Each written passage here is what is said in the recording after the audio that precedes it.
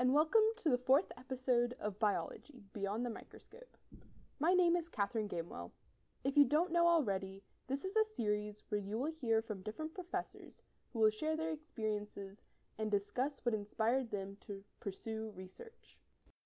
Today we are talking with Dr. Terry Gates. Dr. Gates is a teaching assistant professor in the Department of Biological Sciences here at NC State University.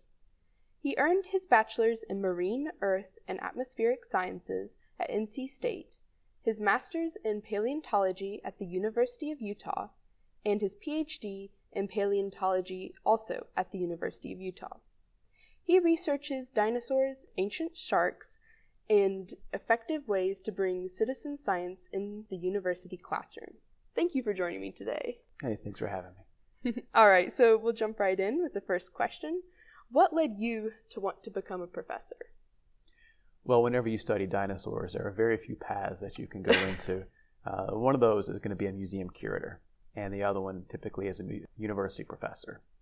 And whenever we went to apply for jobs, me and my grad student cohort, we were applying to both places. And it just turns out that I ended up in a university, but now I really love it. Absolutely, yeah. So what was the research topic that you first became interested in? Wow, I've always been really interested in science. I never knew how to do science, but I was always very interested in it. Let me see. I guess my first little foray into paleontology, aside from having books read to me by my mom, was a big project I did in high school. I went to the School of Science and Math over in Durham, and every year there's this 1 week where we get to do a research project. So during my first year there, I did a paleontology project.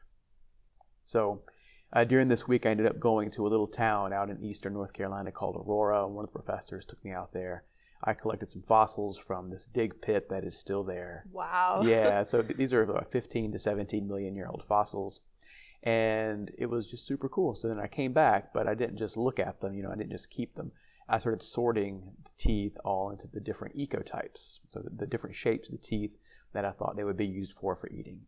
So it wasn't really a research topic, it wasn't really a research project per se, but it was my first little try at applying ecology to ancient organisms. Yeah. So then I did that, and eventually I ended up going to graduate school, and that was my first real science project.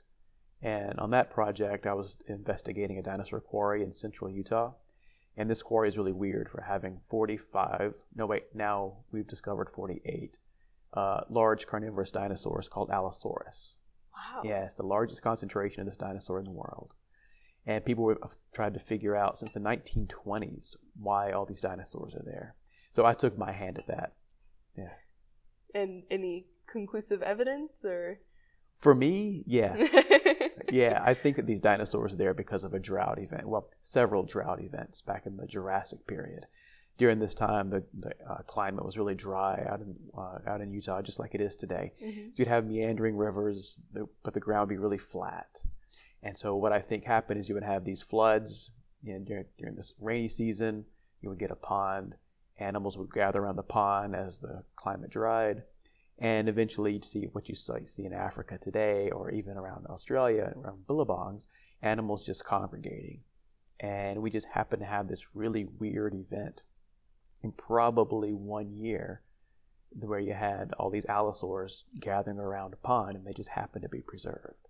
Wow. That's my interpretation. Yeah. Well, aren't we lucky to have that? So what does your current research entail then? Well, my current research is quite varied. Yeah, so on the one hand, we have scientific research that I'm doing, which consists of looking at duck-billed dinosaurs and the way the duck-billed dinosaurs are related to one another, but also looking at the way that their head ornamentation, like they have various crests on top of their heads, might have been used for communication, used for physiology, or used for sexual selection. So the ways in which their evolutionary trajectory changed because they have ornamental features on their heads. Yeah. I also look at the evolutionary patterns of sexual selective traits across varying organisms and looking at the different models of evolution. So did it proceed in more of a random direction, really rapid then slowing down? Or do we see that there's like an ideal form of sexual ornament? And so I kind of look at those types of patterns. In regards to citizen science, it is an extremely young field. Mm-hmm. And so very, very basic research is happening right now. And basically, we don't know how to implement this well in higher education. I spent a postdoc time, so 2 years, working on this for middle school classroom. And now I'm just trying to apply it to higher education, but it's a very different audience. Yeah, for sure. In many ways, teaching middle school kids is exactly the same as teaching college kids. But in a lot of ways, it's also very different because you can engage them in different ways. You can give them more autonomy. Mm-hmm. And we don't really know how to do citizen science effectively. There's also the other side that university students have a direction. They're going to school not to just learn whatever we teach them, but they have a goal to graduate with a certain major. Mm-hmm. And if you put citizen science into a certain environment that students necessarily don't want to be in, but they have to be in, that's keeping them away from their graduating goal or keeping them away from their major, then perhaps their perception of it might not be as positive as it would be in other situations. So really trying to figure out this dynamic it's hard. Yeah, but something that needs to be done, because I really feel that citizen science is an important thing to put in because it's real science. It's not just a throwaway assignment that people can do. Mm-hmm. And I feel like it makes a real contribution to the world, and helping university students see that you can do stuff while learning and still making contribution to the world is important. Definitely. So quick plug, the Citizen Science Club we have one here at State. So if you're interested in doing more of citizen science, then please look the club up on the NCSU club website. It sounds like it would be very interesting. All right, so we're going to move on now to our next question. What does a day in your job look like at NC State? My day varies a lot. So I'm a teaching assistant professor, which means that I have a large proportion of my time spent teaching. So I will spend hours a day writing emails to students. And, it's good and bad. Mm-hmm. It's good in that they are communicating with me, which is something that I've always wanted. You got to have an open relationship in the classroom and just have that comfort that students can approach you. And so in that aspect I like. So aside from sending emails to students, aside from teaching in the classroom, I have to prepare for class, and that takes time. And I don't just settle in for what I did last semester. Much to the chagrin of my colleagues, I change all the time. Most of my colleagues change all the time, but I end up complaining about how much time I spend changing my classes because I'm never happy with them. They will go well, but I'm like, there's got to be a better way. So I try and rearrange. I take a very scientific approach to this. Mm-hmm. So I spend a lot of my time doing that. I mentor undergraduate students in research. That takes up a lot of time. I don't have any graduate students at the moment. And in any small time I have left at work, then I try and do my own research or write grants. Yeah. So it sounds like you are very, very busy. Yeah, I'm very busy all the time. All right. So moving on to our next question. Which direction would you advise NC State students to take when looking for research topics? Well, there are online sources that you can go to. And a lot of times professors put on their websites or in these other online resources topics in which they're interested in which they can have undergraduate help. But I think, first of all, what an undergrad needs to do is to figure out what they are interested in. I know that some people might not know, I like this and I like that, but you kind of know, I like genetics more than ecology, and that's a great start.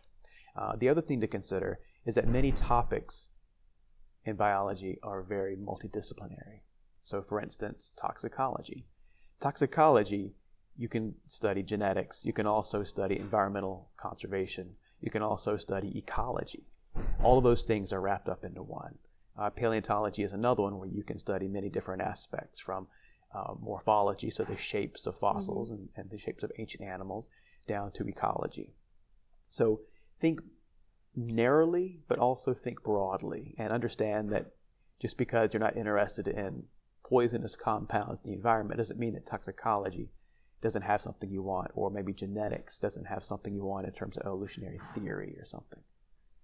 Yeah, very, very good advice. So as we come to a close, do you have any extra advice or any words of wisdom for aspiring biological scientists? Yeah, definitely. So my first piece of advice is going to go along with what we just talked about, and that is to think multidisciplinarily. Because science is not just science. Science is public policy. Science is our evolutionary history. Science is all around us, and biological sciences is who we are. So anytime that you see something in the world that consists of humans, it consists of us and our biology. So take history classes and enjoy them and learn from them. Enjoy your math classes because you're going to be using those. And even PE classes, take those too because they're there for a reason. Understand that everything that you're taking has a reflection on humans and our biology, and you can study it and think about it from those perspectives. No class is a throwaway class. That's my big advice. Well, that's very, very good advice. Thank you so much. Thank you for your time. I'm sure everyone who's listening has learned a lot, and I hope you have a great day. Hey, thank you so much. Bye-bye.